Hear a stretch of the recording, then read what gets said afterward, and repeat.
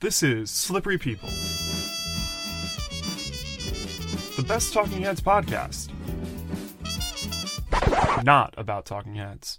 So when we last left Busta, he had just ended his time with the band White Lightnin', a group that only made a singular self-titled album. The band had some great help with industry connections through people like Bud Prager, Gary Kurfürst, and Chris Blackwell, all of whom Busta had met through his time working with the British band Sharks. The band recorded the album in Busta's hometown of Memphis, but for a myriad of reasons, White Lightnin' broke up.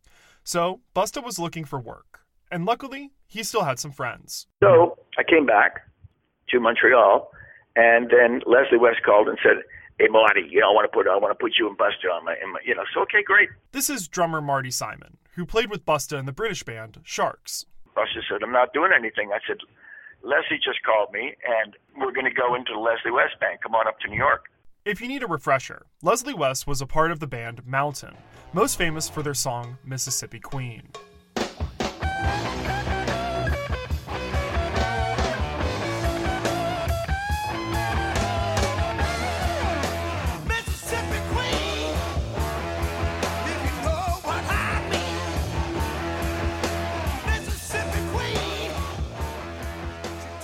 Busta and Marty were already on Leslie's radar when Sharks opened for Mountain on their US tour, and Busta had been kept in the same loop as Leslie since both of them had similar management.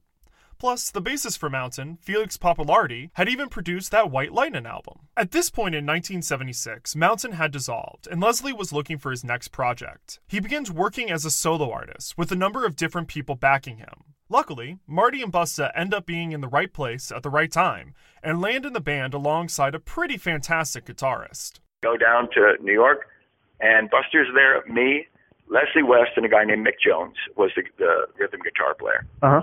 Have you ever heard of Mick Jones? Of, Clash? There's another Mick Jones that sold a few more records than The Clash. He started a group called Foreigner.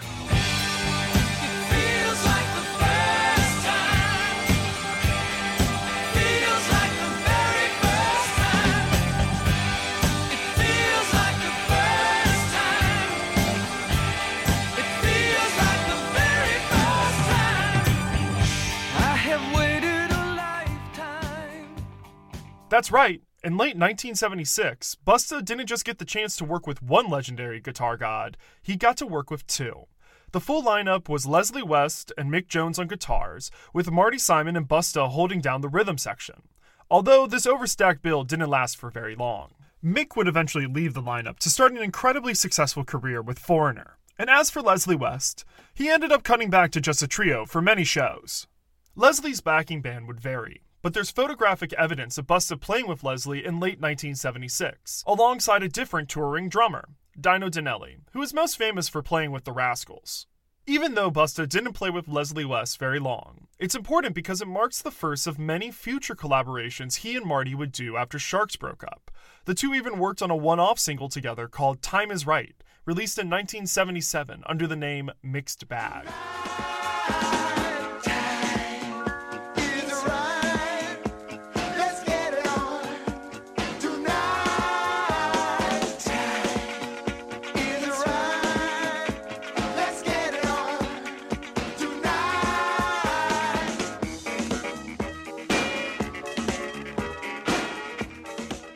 Needed a gig, he would say, "Marty, what do you got?" I said, "Come on up. I got a guy here named Michel Pagliaro. He's incredible." Michel Pagliaro, affectionately nicknamed Pag, was a Canadian musician from Quebec who had been playing since about the mid-60s. He sang in both English and French and topped the Canadian charts in both languages. By the mid-70s, Pag was working with a wide range of musicians, and he was going to be a great gateway for Busta to enter the Quebec rock scene. Pag's previous bassist, Leon Fenjabaum, had left the group. Marty, who had already been playing with Pag for years at this point, helped Busta score a gig to fill in the space. By early 1977, Pag's backing band would consist of Busta on bass and Marty on drums, plus keyboardist Dwayne Ford, saxophonist Bert Hermiston, guitarist Walter Rossi, and... I traveled all over as a hippie. I hitchhiked all the way up to as far as Alaska, down through California, all around. Basically, my best friend that I had in my pocket was a harmonica. That's harmonica player Jimmy Zeller, who was a part of this new group of musicians backing Pag. My friend Michel Pagliaro was talking about this new bass player that he's got. got to meet this guy Buster. And I remember meeting him on like the 5th floor next to the studio that we had in Old Montreal. And I remember sitting on the fire escape, and we started talking and telling stories, and Jimmy's out. And we became good friends right away. Party animals, but at the same time, the passion of the music, what drove our friendship aside from the humor and the fun, and just the pure energy that we shared at the time. In August of 77, Pag wanted a new studio space to record his next few albums with this new band, so he set about converting an apartment space in Montreal. Basically, he had it built with his friends, but it was a studio on the 5th floor of this building in Old Montreal. But it wasn't a commercial studio. It was a private thing that Pag put together.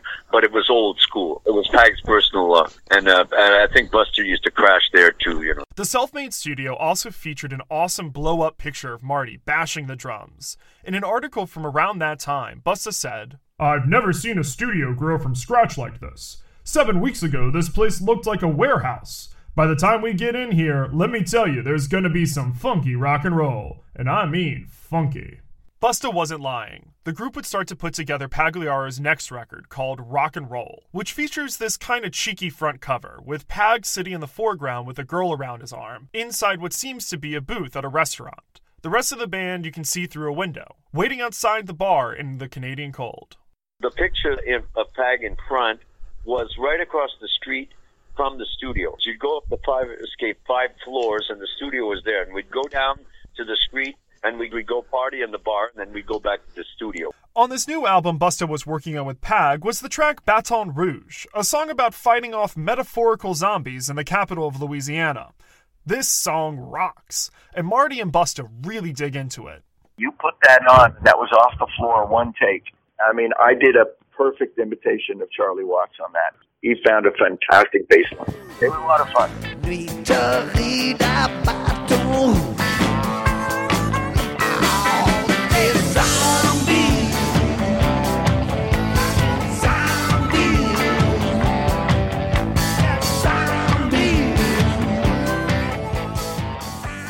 The group would again go on tour backing Pagliaro, and also play residencies in and around Montreal. And this network would expand beyond just Pagliaro. During this time, Busta would eventually get one of his greatest opportunities for exposure: Bombers.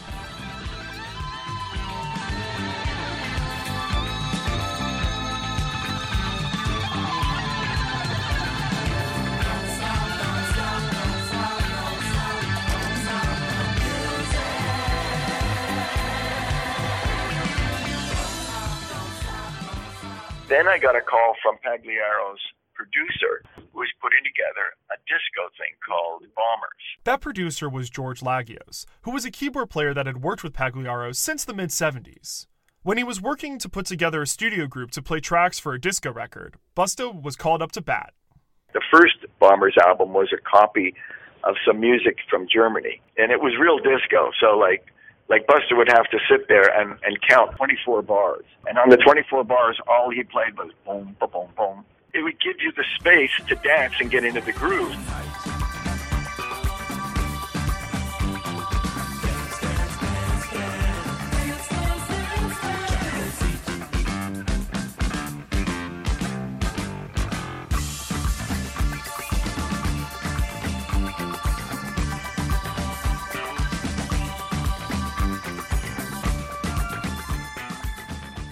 The album comes out in 1978 to a lukewarm reception.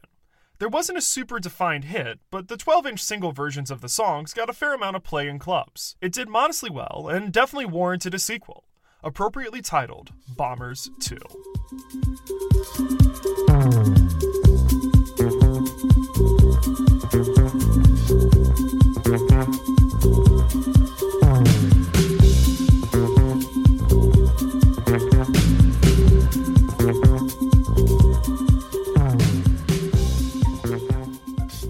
While not a complete shift in sound, Bombers 2 was full of originals, unlike its predecessor. Busta and Marty have writing credits for a majority of the songs on the album, with Busta's name on songs like Disco Galaxy, Let's Dance, and Shake.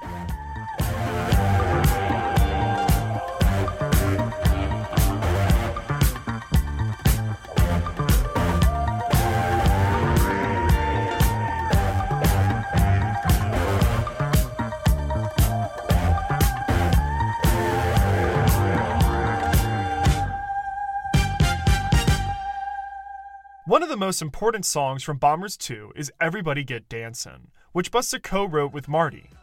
This was definitely the breakout hit of the album.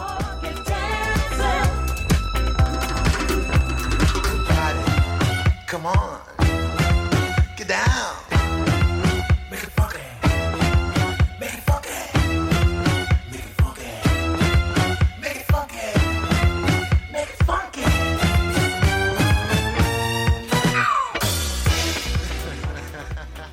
So that record comes out, and it's everywhere. We were in New York, and as we're walking down Broadway, we're hearing kids with a boombox, like our song is coming out of that.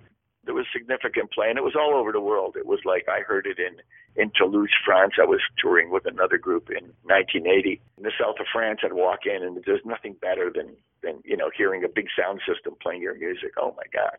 This is probably the most commercially successful thing Busta has worked on up to this point.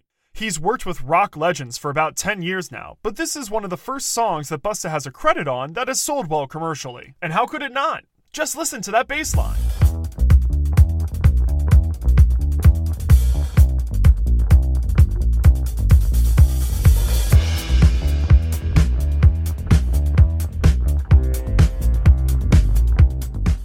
By this point, Busta had connections through his notoriety as the bassist in Pag's band, and now Bombers had a hit record. It was starting to really drum up some buzz, and he was becoming much more involved in the music scene of the city. Busta would do a number of collaborations with other musicians involved with Bombers. First, Busta would play bass on keyboardist Daniel Barb's album Destination on the track Le Sphinx.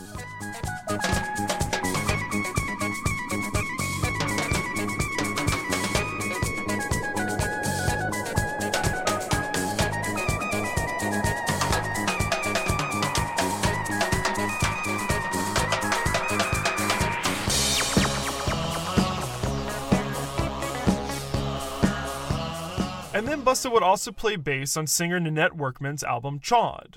Nanette is actually American, funny enough, and was raised in Mississippi. She and her brother Billy Workman both ended up in the Quebec music scene in the late 60s after Nanette started collaborating with the French-Canadian producer Tony Roman.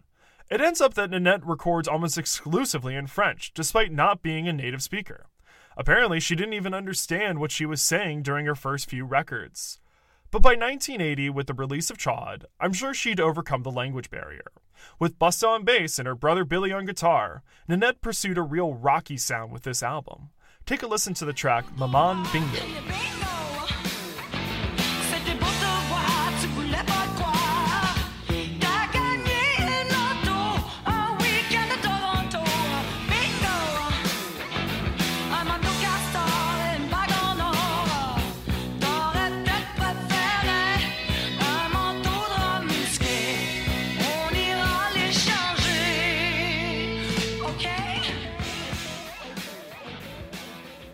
Although the songs with Danielle and Nanette were fun, and I certainly have a soft spot for them, they would dwarf in comparison to Busta's next big commercial break. In 1979, Busta recorded with Bombers keyboardist Gino Sosio on his album Outline. The album was a pretty decent hit, especially in Canada, reaching 12 on Canada's RPM album charts, but its single Dancer went nuclear, spending a solid 6 weeks at the #1 spot on the Billboard Disco chart.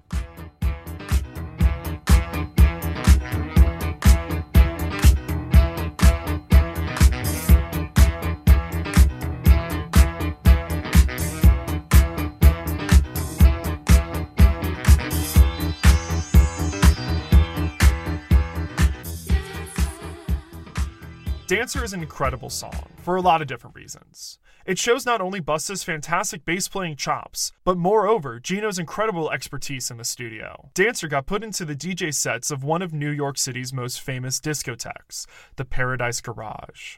In a 2013 interview with Wax Poetics magazine, Gino said, "They would play that song 3 times in a row sometimes, and it was already an 8-minute song. It was 24 minutes of Dancer, and people just would not get enough of it. It really was something. It blew me away."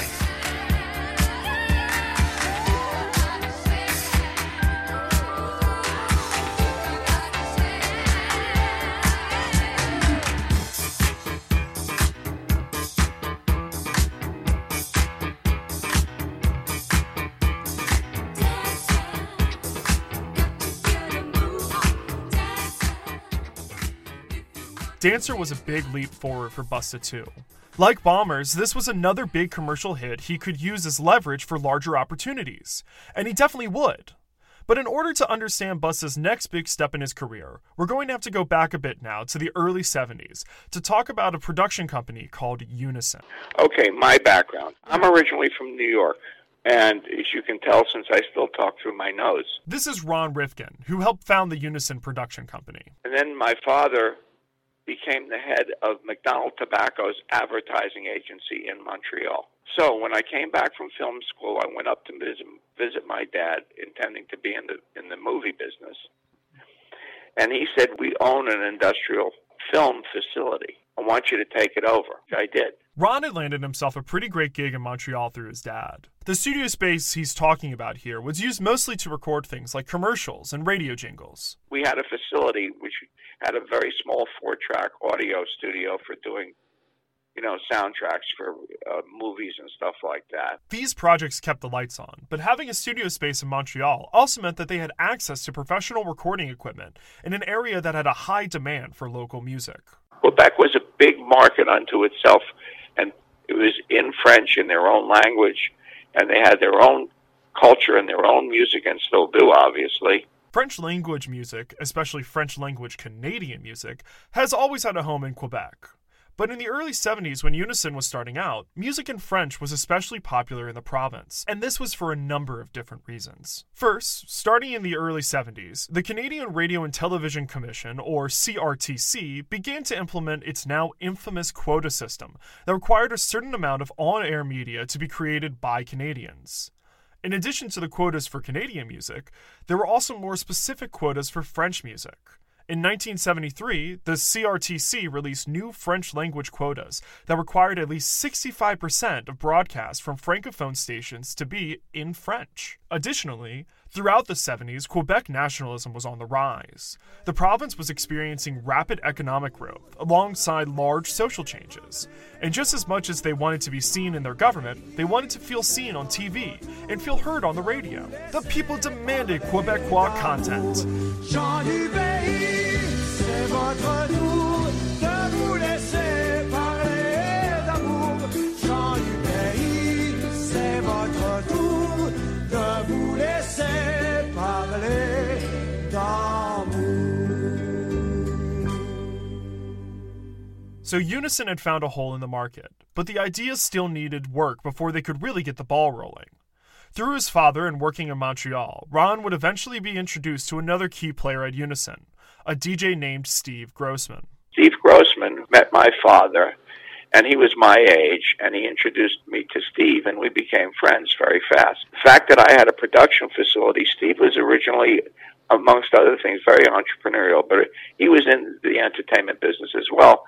And he was a jock, a radio DJ in Vancouver, who was originally from Montreal, and was moving back because he had a child. He was moving back to Montreal. I guess with Steve's connections with the radio stations, being a DJ and stuff like that, I know he had connections with a particular station here in Montreal, which call sign was CKVL. This new voice you're hearing is Peter Alves, who was another person working in creative at Unison. He got to start working on commercials in Toronto, but he felt a draw to Montreal. Because of the factors I mentioned earlier, the city itself was exploding creatively during this time, with people flying in from all around the world to record there. So upon arrival in Montreal, we discussed our observations with Ron and Steve to come up with a way to do French music, but not traditional French music, to do R&B. Peter and Steve saw a lot of potential for this little studio that Ron had. Steve in particular was very in touch with the market. He was already involved with the Montreal scene, having founded the label Magique with a guy named Yves Ladesseur. And Yves said, "I know this guy, George Thurston. And this guy, George, he's very creative. He's a terrific writer. He's got a great voice. He's all pumped and ready to go out on stage to sing." Yves had seen George's playing in the backing band of the massively successful Quebec artist Robert Charlebois, and saw some potential, but there was still the problem of who was going to play the instruments. Steve said, "We got to get the real R&B sound." Well, look at the credits on this. Muscle Shoals rhythm section. Look at this record, Muscle Shoals with this. well, I'm going to go down and to Muscle Shoals and find out who these people are. So that was Steve's mission. So Steve went on a journey to Alabama and all around the South to different places through different people he knew. And Steve met up with the Muscle Shoals sound guys. Since the goal of the music was to emulate Southern U.S. R&B, most of the instrumentation was arranged and played at Muscle Shoals studio in Alabama. You may have heard they've been known for a tune or two. To help sell the album and give him a little je ne sais quoi, George adopted his stage name, Boule Noir. Literally translated is black ball, but it was the name of a candy. There was a candy that was called Boule Noir. And Eve came up with that moniker for George. Well, with a sweet name like that, what's left to do but release an album? Take a listen to La Balance que Balance from Boule Noir's first album released in 1976.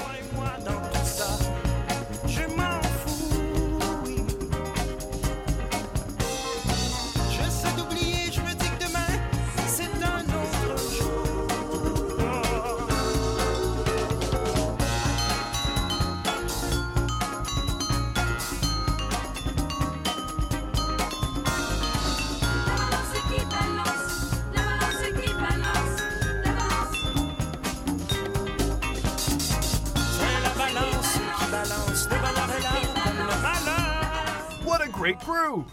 And the people thought so too. The album is a huge hit, especially in Quebec. It was a big hit. It was very successful. And George turned out to be very competent and very talented and all the good things. Absolutely. Absolutely. He was a huge star. Huge star. And deservedly so. You know, he was very good at what he did. His first hit, Into la Vie, is a classic.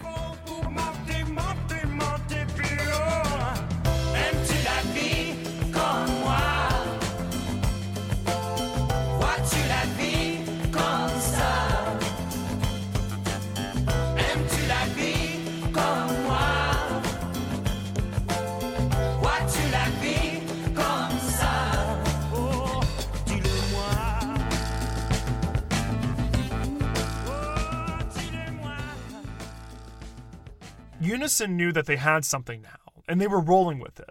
They began to release other albums by local Quebecois studio musicians, sung mostly in French. Although this record was a big break for George, the goal of these records in the eyes of Unison wasn't so much to help out local talent as it was a way for different producers to have an opportunity to create an album and make money. So obviously, the concept was you make the record first, and if the record sells, then you make a group. Then you go out and promote it by doing concerts and doing that kind of stuff. So really the thought from our perspective was the performance and the live performance and being out there with huge audiences and stuff was secondary to the record selling. We were always looking to do something fresh, something new. We took the chances. They were calculated, but when we felt good about something, we said, hey, let's go, you know? Unison was a company that was willing to take risk, and more importantly, looked for underserved markets. Because of that, they made what I think are some of the most interesting and niche albums out there. Probably my favorite release by Unison came out just before Busta became involved with the company. Let's talk about La Fleur. Jacques Lemaire. Lemaire to Lafleur. Into the King zone. Lafleur in the slot. Shoots. Score! For those of you who don't know, Guy Lafleur was a Quebec sensation back in the 70s. His smooth skating on the ice led his team, the Montreal Canadiens, to win 4 straight Stanley Cup championships in a row, from 1976 to 1979. So needless to say, he was a big deal not only in Quebec, but in the whole world of hockey. What's next after you've won the Stanley Cup? Make a disco album, of course. Okay, so now you have to remember the timing of all of this. Home video was really just beginning in the United States in the late 70s. At that time, there wasn't such a big installed base because not that many people had video recorders. I mean, compared obviously to people who had record players. So a guy comes into my office and says to me, I have Guy Lafleur under contract, and he wants to do a how to play hockey video. But how to play hockey video, that ain't going to sell that many, buddy. He said, well, we need to do something. He came to Unison. because we had a reputation for our creative and writing and coming up with concepts. And he said, so what do I do? And I said, let me think about it. So what I thought of was maybe we can take the girls and create disco songs that are donuts or backing. Guy Lafleur talking about how to shoot check through the things of hockey.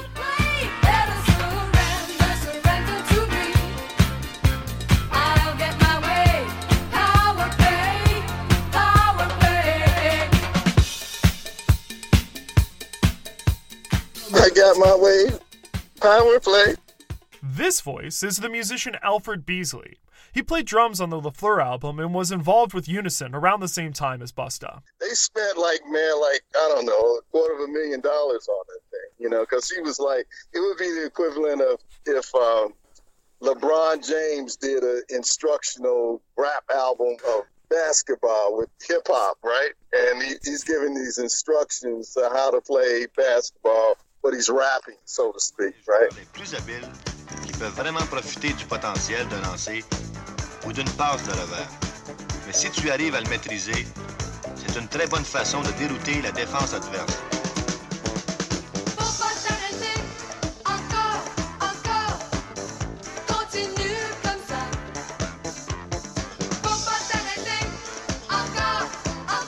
Alfred was a part of a lot of different studio records during this time in Montreal, and was a part of the group Watson Beasley. He and Busta were both outsiders to the scene, and in more ways than just being American. So I'm up in Montreal, and Busta's in Montreal, and there's not that many black people in Montreal. This guy George Thurston of Boudoir, and he was a black French guy, He was like Michael Jackson, Prince in Canada, big time, right?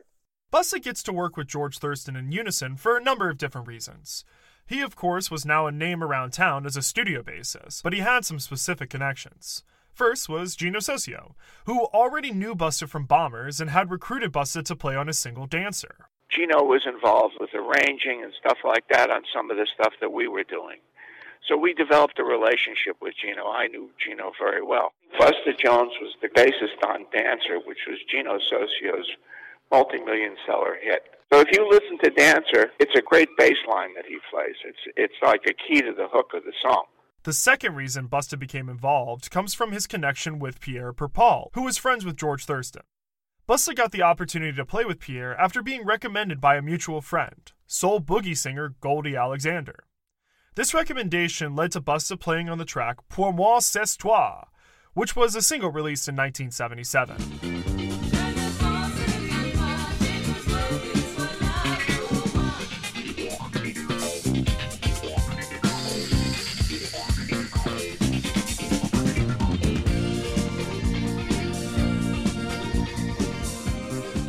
He was Pierre was like the Canadian Black Elvis, because he could dance really, really well. He had a real huge house. Even he had a studio in his basement, so that's where we recorded his stuff. George had sung backup on that Pierre record. Although, funny enough, he's credited as Guy Lafleur, as a reference to his love of hockey. He didn't use his real name, likely because Pierre and George were on two different record labels. What they used to do, they used to cut all the tracks, and then they would overnight the music up to Canada, Montreal, right? And so they kind of had that real southern funk to it, kind of like Stax type vibe. Like we talked about earlier, Unison Records had cut a deal to have the rhythm loops for George's tracks to be recorded in Alabama, and then they would be sent up to Canada.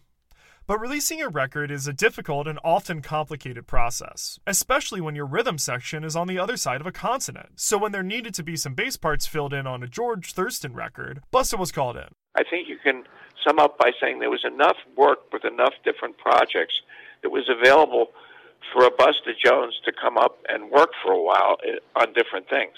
Busta's first release with Unison would be on George's album Premiere. Listen to the song Change Your Sex by Computer.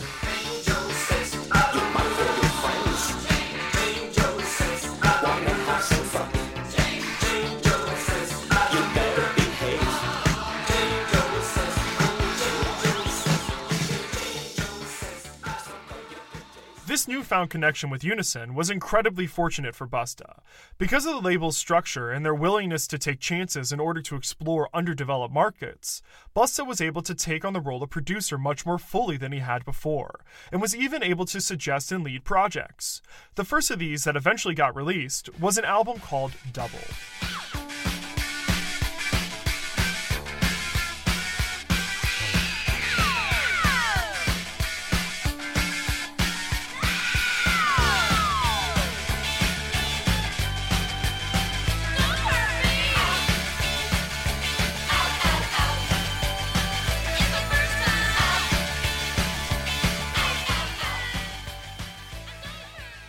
We did a lot of tracks on a couple of groups, one called Double. So we wrote, songs like Broken Glass, I Live at Midnight, and they were all like new wave-ish type songs with a funk bass line and a funk drum pattern.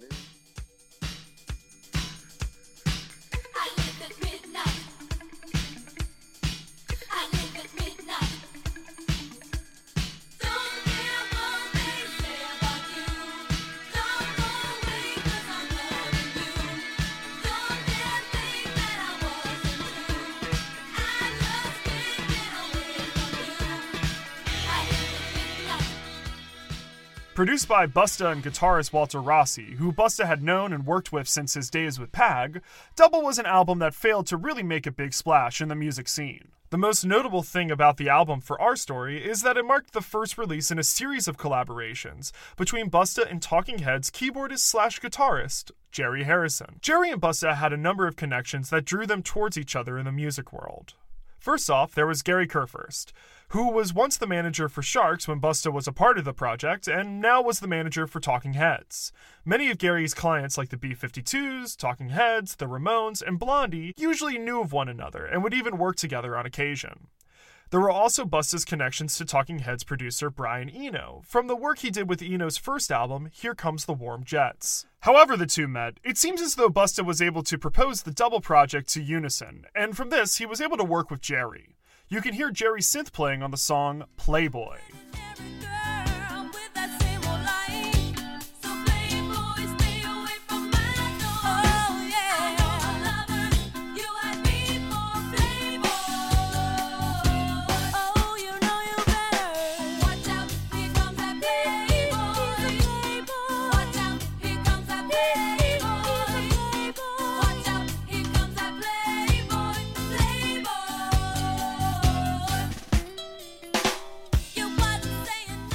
Unison clearly saw something in Busta and allowed him to assume the role of producer again, this time on a project called The Escalators. Everybody stepping out.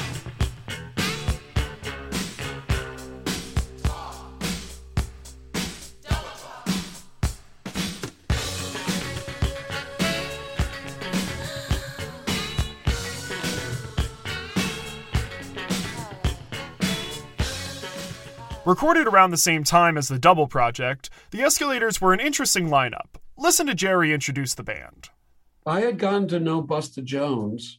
He said, I like the way you play guitar. So I was the guitar player in the band. He had this kid, Richie, who he wanted to be the lead singer, who couldn't really sing, but had attitude. And so it was kind of a funk punk band. It was fun, and it was a real challenge to me.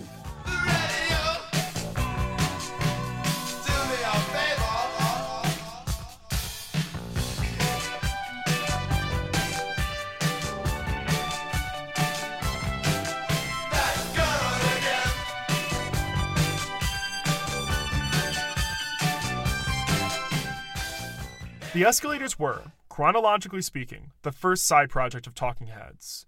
Before any of David's solo stuff, and before the smash hit sounds of Tom Tom Club, there was The Escalators. The band only released a 4-song EP, and features Jerry on synth and guitar, and Busta on bass. These unison projects with Jerry showcase this sort of genre crossroad in which Busta often worked. Throughout his life, Busta had a pretty eclectic music taste that crossed a lot of racial lines, which is very similar to Jerry and the rest of Talking Heads. But whereas Talking Heads were white kids who found themselves to be exploring music made by people of many different races, Busta was coming from a different direction. He was a black man who had already played with tons of black and white Memphis musicians in a scene that prided itself on its interracial nature. Then, he had moved from the Memphis scene to London and later to Montreal, places that had many more white faces hanging around the clubs, bars, and studios. Busta had found himself in the racial minority, especially in Montreal, but this was where he thrived. Busta worked with other black musicians at Unison, but also other white musicians, and was actively pursuing a sound that blended influences from many contrasting angles. Busta didn't feel as though his race was something that should get in the way of his musical output, and in fact, the more different people he worked with, the bigger and better the opportunities that came his way. Busta is credited as having written all the original songs on the Escalators EP, alongside the singer, Richie Forlenza. I make that note about originals because the EP does feature a cover of the Sam the Sham and the Pharaoh song, Wooly Bully.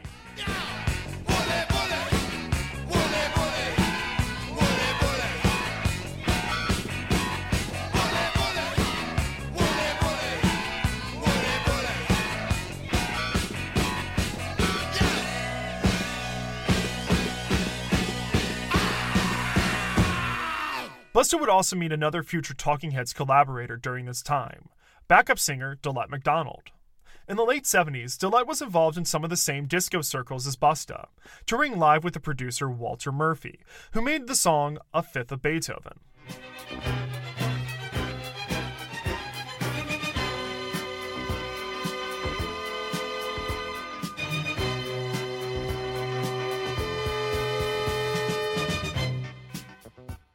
This would be the start of a cherished friendship. In a Rolling Stone interview from 2021, Dillette said that Busta was so wonderful to me, like a brother, and probably my first cheerleader. Really. He realized that I had some kind of talent and asked me to sing on a record of his, and I did. Busta would ask Dillette to be on his next project, his one and only self-titled album, released through yet another label, Spring Records. I don't have all the details, but from my understanding, Busta was able to get this deal from his work with Gino Sosio. Like I said, that Dancer album was a big hit and opened a lot of doors for Busta. Whether directly through Gino or just through similar disco connections, Busta would get in contact with some of the higher-ups at Spring Records, namely Alan Shevik and Bernard Spigner. They saw potential in an act like Busta and likely offered him a possible record deal. In 1979, Busta would drop the first single from the album, You Keep On Making Me Hot.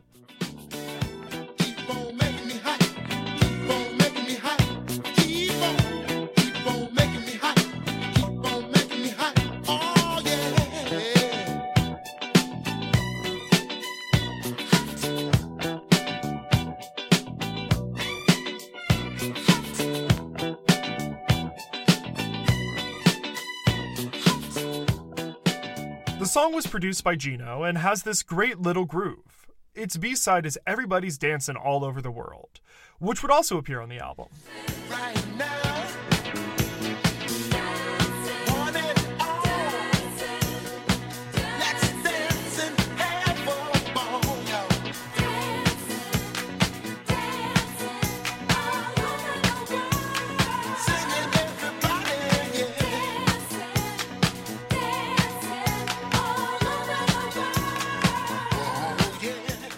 These singles were completed independently before the rest of the album.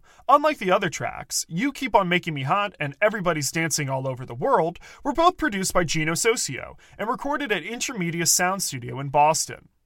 The 7-inch does decently well. I'm sure with Gino's name on it, the songs must have gotten some traction in disco circles, and they're both some of Busta's most well-known solo tracks. The song You Keep On Making Me Hot has even been sampled and remixed a few times through the years. Take a listen to Make Me Hot by Chicago DJ Rahan.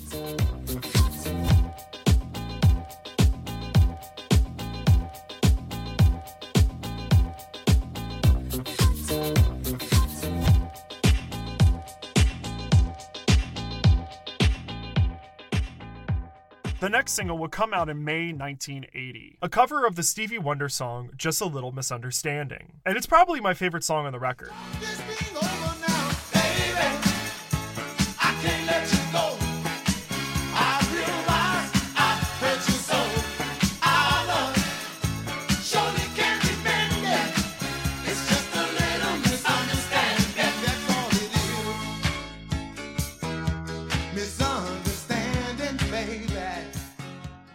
The song is produced by Bobby Eli, who plays guitar on the record. Bobby had a long-standing relationship with Spring Records, having worked with them previously to create a disco hit with Jackie Moore, the song This Time, Baby. Not this time, baby.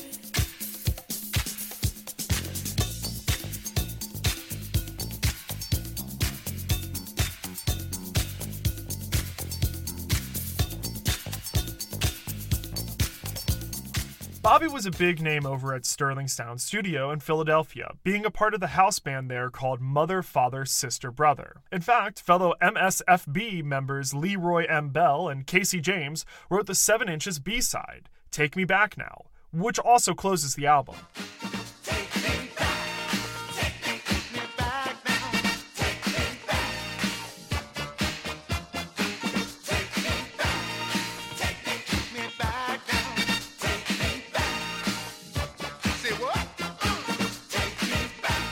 Similar to the Gino Socio situation, Bobby is only credited as producing these 2 songs on the record, leading me to believe that parts of the songs were likely recorded in either Boston and/or Philadelphia, with the final mix being made in Philadelphia, independent from the rest of the album, and again alongside a creator who Spring Records likely saw as a safe bet. While Busta was working on these songs in Philadelphia, he had the opportunity to do a little more work with Jerry Harrison. The two would team up to produce a single for future Talking Heads backup singer Nona Hendryx, a cover of the Supreme song Love Is Like an Itching in My Heart. In fact, in a 2023 interview, Jerry even said that both Busta and Nona used the same engineer, the same studio, and even some of the same backing band.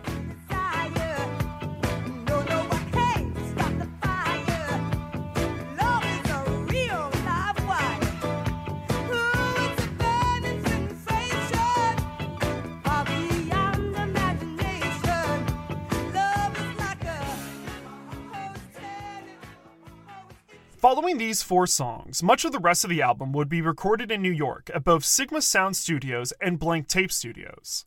Bob Blank, one of the founders of Blank Tape Studios, would be the main engineer for these sessions. During this time, Busta got in touch with many players from the Parliament Funkadelic universe.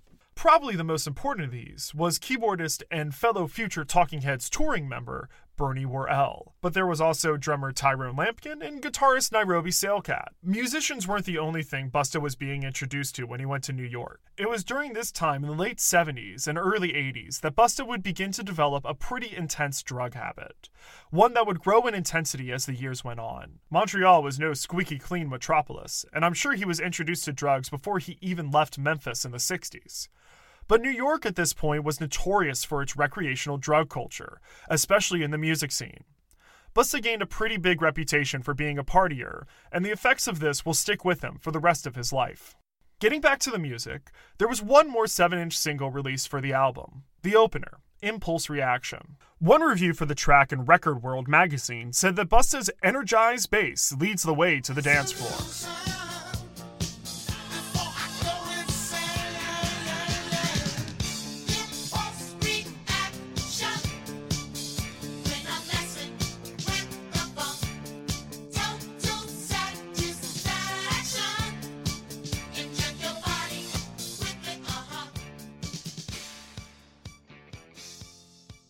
The song was released with the B-side, Loose Change, and whoof! I really love this album, don't get me wrong, but these are probably the weakest 2 songs on it in my opinion. Impulse Reaction just takes far too long to really get going to something fun, and Loose Change, well, I already wasn't a huge fan of Busta's singing voice, and let's just say distortion doesn't really do it for me. Still, it's hard to deny the energy Busta was throwing at this thing, and it's one of the more talked about tracks from the album for its cross-genre sound. One reviewer for the New York Daily News called the song a blend of soul and punk.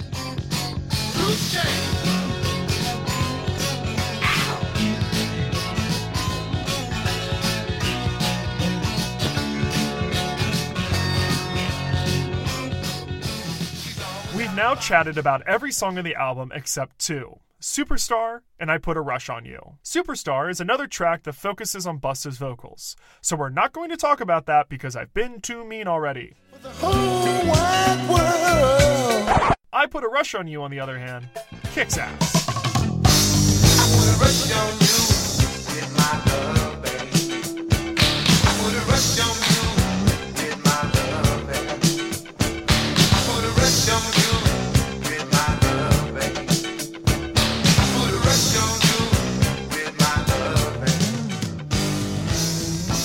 I'm gonna level with you guys. This is the song that made me want to make this podcast. I first bought Busta's album because I thought the cover was funny. It features this photo of Busta taken by Richard Wexler, pointing at his own name in the upper left corner with this energy like, you already know who it is. Plus, I had heard that he had gone on tour with Talking Heads, so I had to check him out. But I wasn't ready for this song. Just take a listen to that piano build.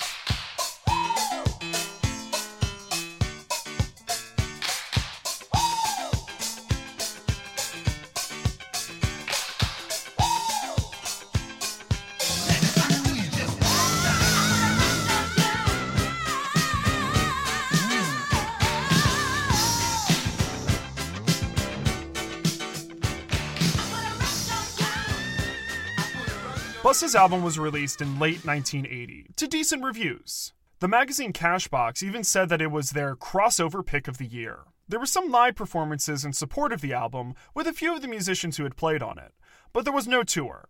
Although that might not have solely been because of the album's commercial performance. Busta was about to be very busy. Alongside Jerry, Busta was also working with other people in Talking Heads' orbit in the late 70s. Like I said earlier, Busta played on Talking Heads' producer Brian Eno's first record, Here Come the Warm Jets, and that set him up for future collaborations with other like-minded British rock musicians, like King Crimson guitarist Robert Fripp. In 1980, Fripp released an album called God Save the Queen / Under Heavy Manners. A confusing name, right? Well, it's just the kind of weird 80s art thing that a guy like Robert Fripp would make. The album itself is meant to be two separate art pieces, each at home on one album. So if you look at the sticker on the LP, you'll see Side A, God Save the Queen, and Side 1, Under Heavy Manners. Fripp at this time was continuing to develop his trademark sound of Frippertronics. He would hook up two different reel-to-reel tape machines, and using some studio ingenuity thought up by himself and Eno, he was able to create a new sound using tape loops. The result was an atmospheric and almost chillingly cool guitar.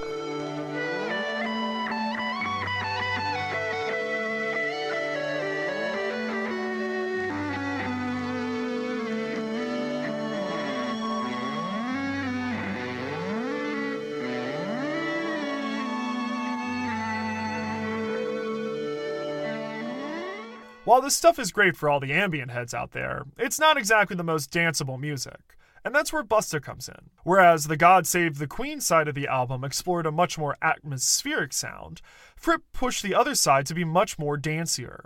He wanted to go towards what would eventually be called discotronics. Fripp decided to add a driving bass and drum part underneath the tape loops. Busta recorded those parts of the songs alongside his drummer friend, Paul Duskin. The result? Well, just listen to Under Heavy Manners.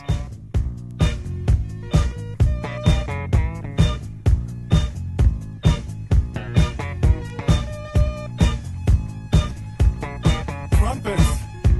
I can hear trumpets! So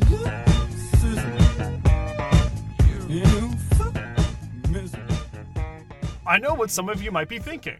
Hey, that voice sounds familiar. Looking at album credits, the singer for the track is someone by the name Absalm El Habib, which turns out to be a pseudonym for none other than Talking Heads frontman David Byrne. But this wouldn't be the only project Busta and David both worked on in 1979. Following the Fear of Music tour, Talking Heads was taking a break, with David choosing to work on a studio album with Eno called My Life in the Bush of Ghost.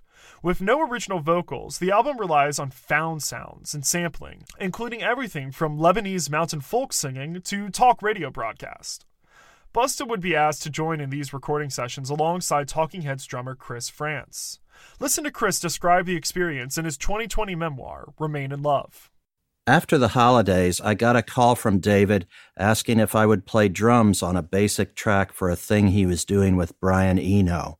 So I went downtown to the studio where I found David, Brian, Robert Fripp, and Busta Cherry Jones. When I asked him why he called himself Busta Cherry Jones, he answered with a grin, "Why do you think?" We were asked to lay down a long, funky groove. Busta and I dug in deep and did that very well, I think. Fripp, all the while, was playing his Frippertronics with style, finesse, and with perfect posture while sitting on a high stool. The song would eventually be called Regiment on the Burn Eno album My Life in the Bush of Ghosts.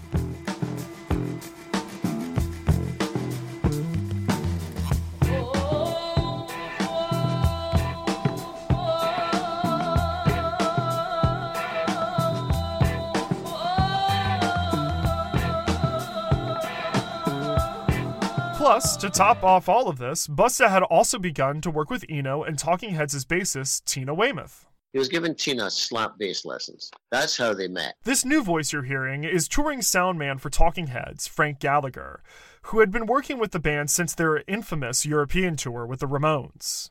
He had actually already been working in parallel to Busta with the guitarist Walter Rossi, both of whom are Scottish. Well, we call ourselves the Scotia Nostra. We'll make you an offer you can't understand. Like Frank said, Busta was giving bass lessons to Tina, which Busta described as performing different exercises suggested by Eno. These seem to have happened sometime around or before the recording of Remain in Light in early 1980. Following the recording of Talking Heads' third album, Fear of Music, the band decided that they were going to focus more on multi-layered instrumentals, similar to the sounds of the song E Zimbra.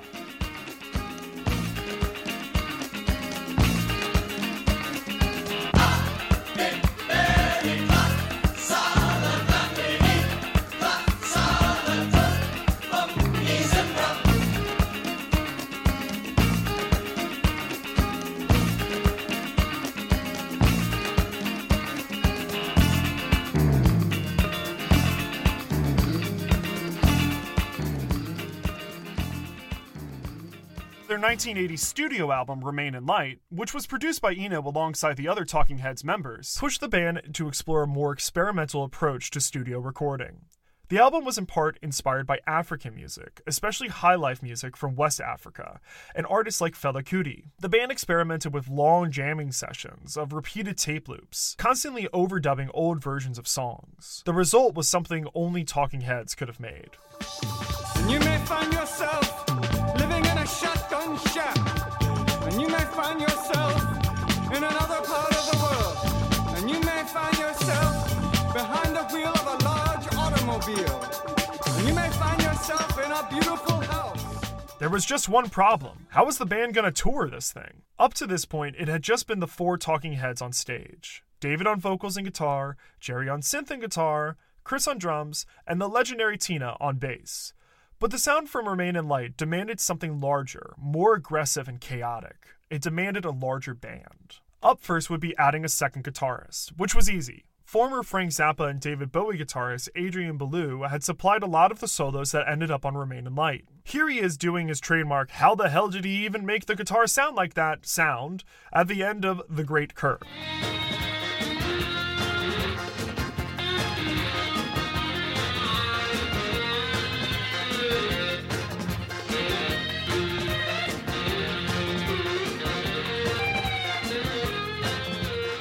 When we recorded Remain in Light, we realized that we really couldn't play all of the parts at the same time. So we had done such a lot of layering, and we had the opportunity to play Central Park and the Heatwave Festival in Mossport outside of Toronto.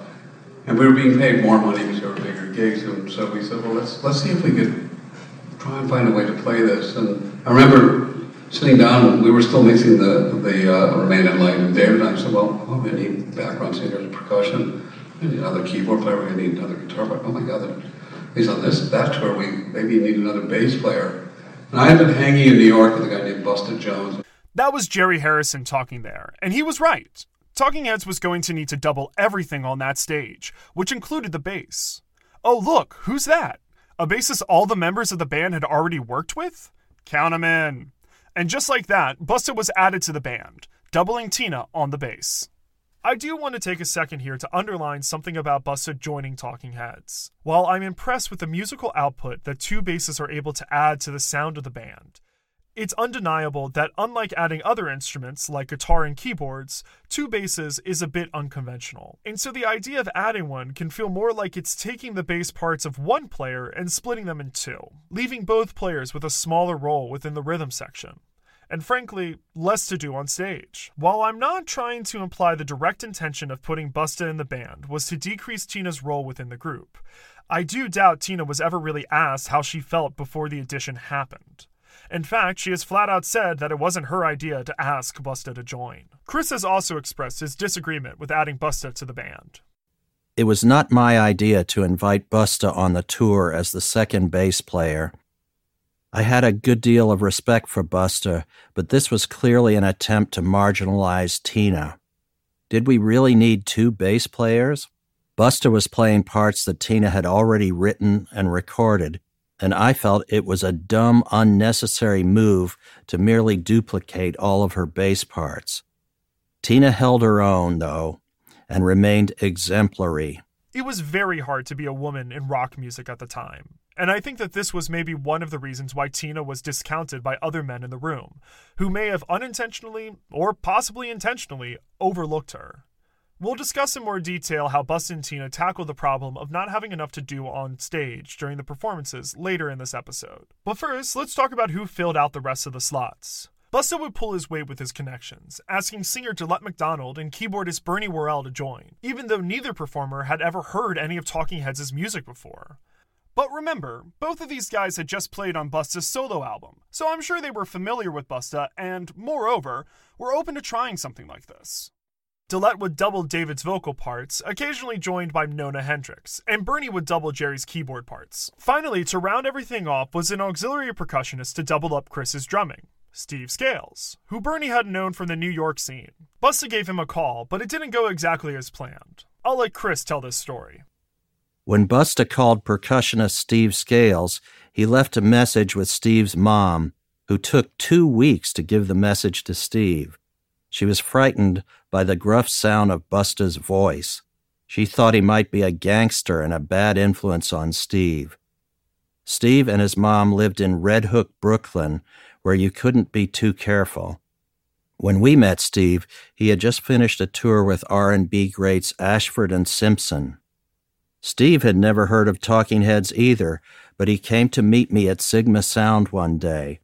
I gave him a cassette of some of our set to listen to. When he heard our version of Take Me to the River, he told me, he said to himself, "These white people just want to get down and play some funk." Steve was in. With him on board, Talking Heads just went from a small quartet to a gargantuan 9-piece band. What's really important to note is that none of the black musicians besides Busta and Nona had ever heard of Talking Heads before. But after hearing the band's music, all of them gave it a shot. Before the tour started, the 9-piece band met up in New York to rehearse. While we had always held rehearsals in our loft, the bigger band would need even more space.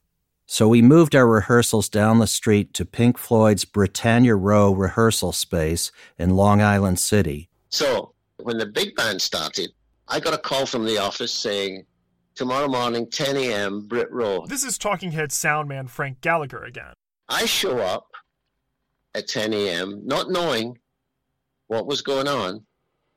I walk into Bernie Worrell, Adrian Belew, Nona Hendrix, Busta Jones, Steve Scales, and a pile of gear. No stage plot. There was no nothing. Who stands where? So at that point, I had two guys that worked with the B-52s and Iggy respectively. The three of us just moved gear around, stuck a few mics up, and within the hour, they were playing. This new lineup of Talking Heads was going to be radically different, and you might think that the many musicians coming from many different backgrounds might have had a hard time playing together.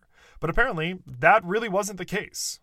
To have that much talent in the room, you know, and there was a couple of gear issues. We had to, obviously, it was the first time people were getting gear up, a few technicals. But musically, it was like, if at that level, when those guys came in, Steve Scales came in and Bernie, they just locked in. We just jammed. They basically just jammed. There was a song structure, and they followed it. And then they embellished it with their own little things. With a few rehearsals under their belt, the new expanded lineup of Talking Heads was ready to take it to the stage at their first gig, Heatwave Festival in August of 1980. It was a bit of a busy day, to say the least. It was extremely hot and humid. We were in a hotel, and there was a helicopter landing pad there. And at that point, the traffic was so bad, they were taking us in by chopper. After waiting around the hotel all morning, we were flown by helicopter to the festival. The crowd was enormous. We found out later that upward of 85,000 people were in attendance. We fly in, it was like MASH going in. We fly in, and I can't remember who was on the chopper with us in that particular one. But I think Cindy from the B-52s might have been on that as well. And because we were all family then, they were all managed by Gary Kerfoot. And so we get into Heatwave. The B-52s finished a blazing set, and it was time for us to do our thing. The crew made the changeover on stage. I'll never forget that Frank Gallagher replaced Tina's broken keyboard stand with an ironing board when no other was to be found. Now, I don't know if you're familiar with festivals. They just roll you on. There's no sound check. You get maybe a 5-10 minute thing on your headphones where you can just check that stuff is there. And then the band come on. Gary had planned it so that Talking Heads would hit the stage right at sunset, and then the stage lights would all come on during our show. It was good timing. And Talking Heads, I don't know how the fuck I did it, but apparently it was really good.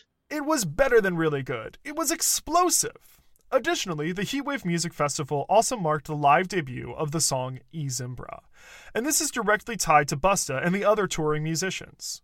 Up to this point, E Zimbra was the only single released from a Talking Heads album that the band had never played live. The band themselves are notorious for not changing their set list throughout their tours, especially when they started doing their expanded lineup. So there was a clear understanding about the logistics of constructing a live show. The reason Talking Heads didn't play E Zimbra on their 1979 tour was the same reason they needed to expand the band following Remain in Light. They couldn't replicate that huge studio sound live with just the 4 core members. They needed some help. So when Talking Heads was finally expanded, they were ready to take on E Zimbra. For the Heatwave Festival, the idea for the show was sort of similar to the way the band builds up during Stop Making Sense. Talking Heads first played Psycho Killer with 5 people on stage, the 4 core members plus Adrian Belew. Then, song by song, they begin to add more musicians. Delette McDonald, Steve Scales, and Bernie Worrell all eventually came on. Following the 4th song of the set, Cities, Busta finally walks on stage. Then it's finally time. E Zimbra.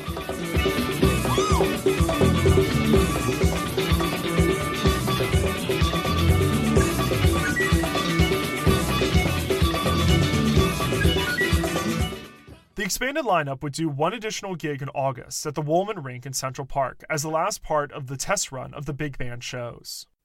The next show was a few days later in Central Park. It was a hot, sticky afternoon in August. Our good friends, the band from Tokyo called Plastics, opened the sold-out show at Woolman Skating Rink. We loved the Plastics. Belew said to me, and I don't take notes, but Belew said to me, Frank, just make sure that everything I play today sails out over Central Park. And I went, fucking good idea,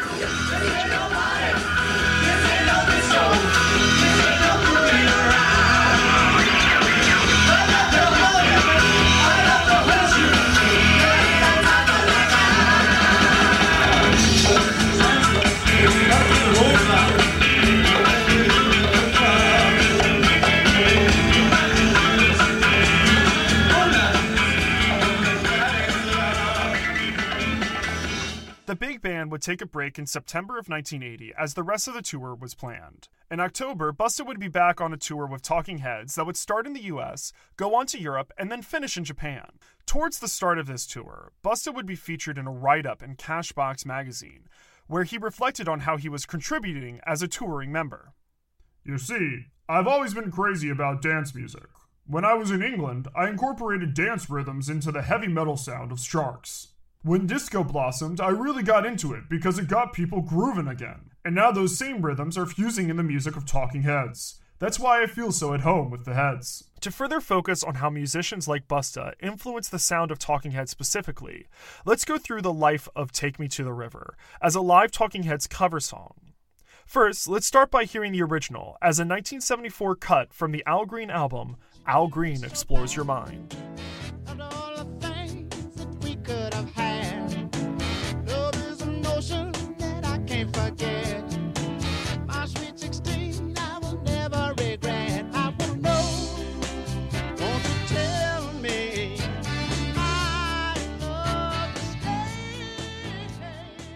Notice the tempo of the song. It's a party tune, definitely. One that's trying to get you up to dance. It's not really racing through by any means, but still, there's a pretty definite motion coming from the bass and the drums. So now, let's take a listen to this recording from January 1977, which was one of the earliest instances of Talking Heads playing the song live.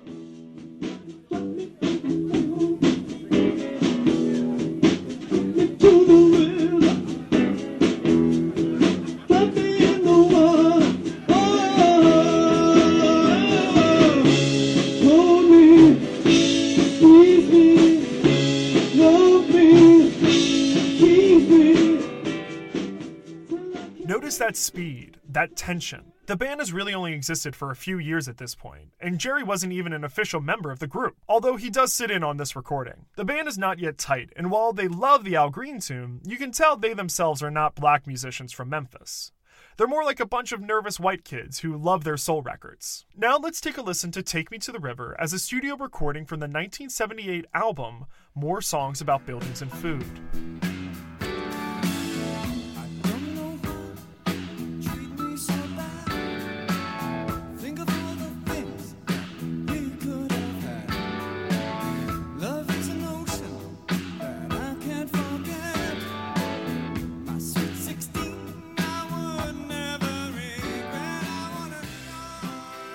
You can hear the band relax a little more here. The four aren't rushing through anything, and are more than that, trying to go as slow as possible. During rehearsals, Brian Eno suggested that Talking Heads try playing our cover of Al Green and Teenie Hodges' Take Me to the River as slowly as we possibly could without losing the groove.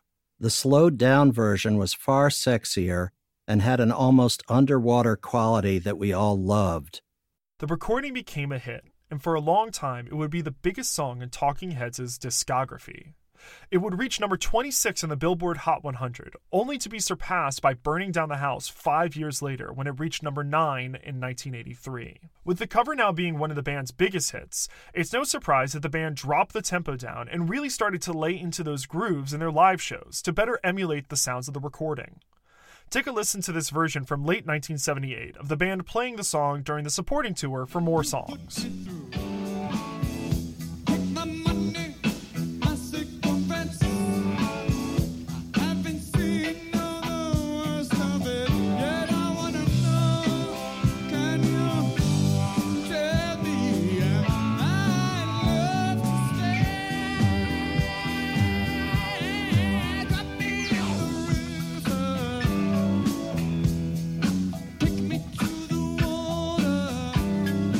The live version of the song would remain largely the same through the following tour that supported the album Fear of Music. But then things would start to change with the expanded lineup. Let's again take a listen to the band playing at the Woolman Ice Rink in New York City, August 1980, the second show to feature the big band.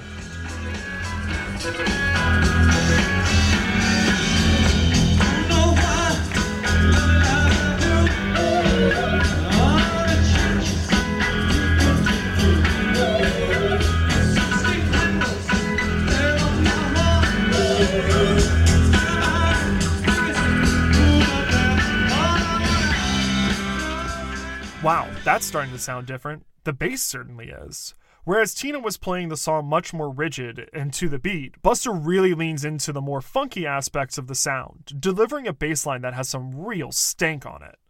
There's just so much more juice behind that bass playing. And so having two bass players, I had to separate them sonically. I had to. Busta was one sound. He was guttural and slappy and down and whereas Tina had a little more definition and sharpness to her sound. I don't know why people don't do it. If I'll get involved with a band again. I'm going to say 2 bass players. By the time the band was on the second leg of the Remain in Light tour in Europe, the 2 bassists had really started to get in sync. For some of the bigger, bassier songs, Busta and Tina would both play bass at the same time, with Busta playing the lower octave and Tina playing the upper octave. They would do this for songs like Cross-Eyed and Painless, The Great Curve, and of course, Take Me to the River.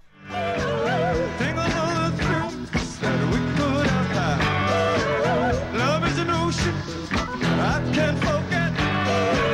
My sweet 16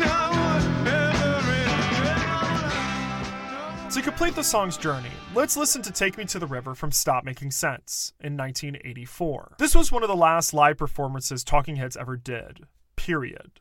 Busta at this point is no longer with them and hasn't been for years, but that doesn't mean his influence isn't still felt. Just listen to that opening bass line.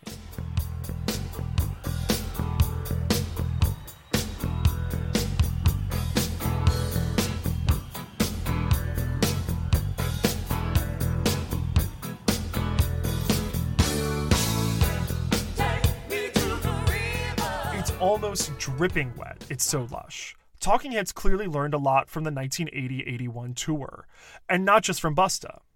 Tina's bass could still sound playful and frantic if she wanted it to, but with a song like Take Me to the River, she understands how to take it down and get groovy with it.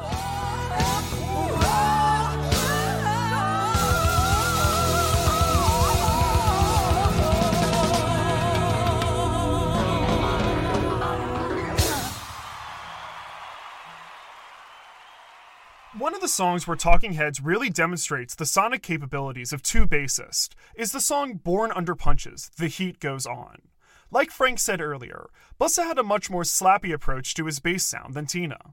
Starting from his work within the Canadian disco scene and continuing through his time with Talking Heads, Busta leaned into this technique more, especially mixing it with new wave sounds. During a song like Born Under Punches, you can really hear when Busta is playing and when Tina is playing. There are 2 distinct and complementary bass lines, not to mention one of my favorite slap solos from Busta. One step.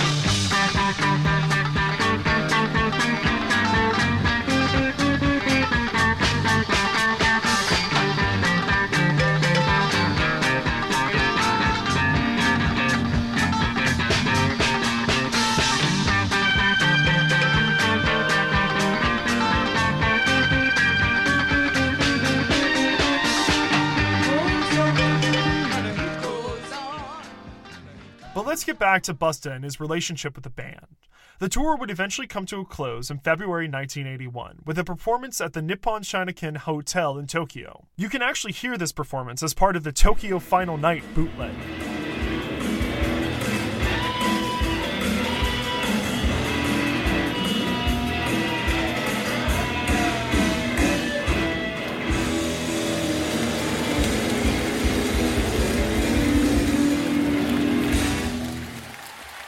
Busta was the second bassist in a band with Tina Weymouth. No matter how good Busta was, he was never going to replace Tina. She was a founding member of the band, not to mention married to the drummer.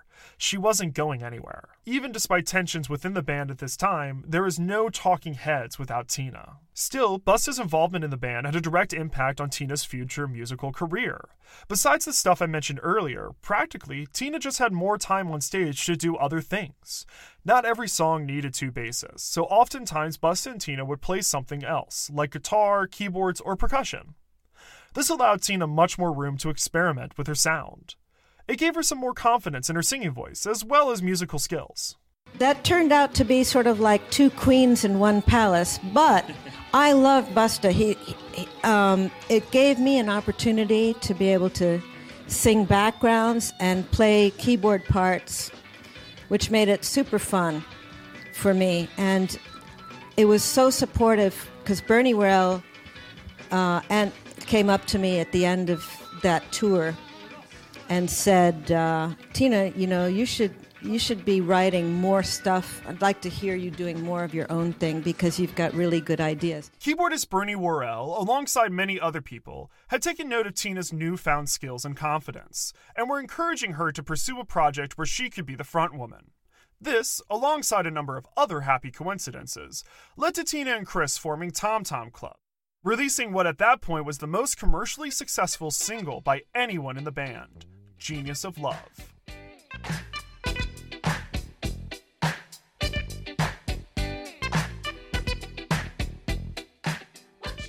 As for Busta, well, he didn't get the short end of the stick. With the band going on another hiatus, Talking Heads record company Sire needed something to be put out, and a live album was just the trick. That's how Busta cemented himself in the story of Talking Heads. Appearing on the cover of the live album, the name of this band is Talking Heads, alongside the rest of the expanded lineup. To be quite honest, if Busta wasn't on that album, there's a good chance that this podcast wouldn't even exist.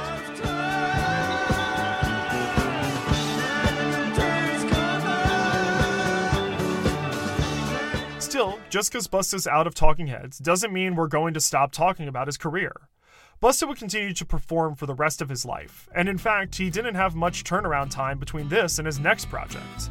Again, Busta would get a gig offer from a former bandmate from Sharks, this time from guitarist Chris Spedding. But that's all for next time!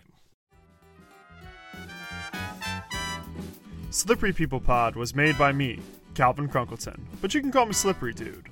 The voices you heard in this podcast besides mine were the legendary Marty Simon, Jimmy Zeller, Ron Rifkin, Peter Alvids, Alfred Beasley, and Frank Gallagher. An interview clip of Jerry Harrison in this episode came from the podcast This Must Be Talking Heads, created by Rodney Gordon, which you should totes check out. Other interview clips from this episode came from the Q&A following a screening of Stop Making Sense in Los Angeles in 2023, and another conversation done by Chris and Tina for Red Bull Music Japan. Special thanks for this episode includes DM, MT, NS, PL, AW, QM, BB, DF, PP, BJ, BS, LG, SR, SS, AB, DN, MT, DS, and KF. Slippery People Podcast features music from the band TMM, specifically the songs Pop-Tart Fire and Wooden Funk. You can find them on all your favorite platforms. If you'd like to learn more about Busta or this podcast, feel free to visit me at slipperypeoplepod.com. There you can find playlists of music used in the episode, an episode transcript, and a full list of sources. If you know more information about Busta and would like to send it my way, or just feel like reaching out, please send me an email at slipperypeoplepod@gmail.com. That's SLIPPERYPEOPLEPOD@gmail.com. Thanks.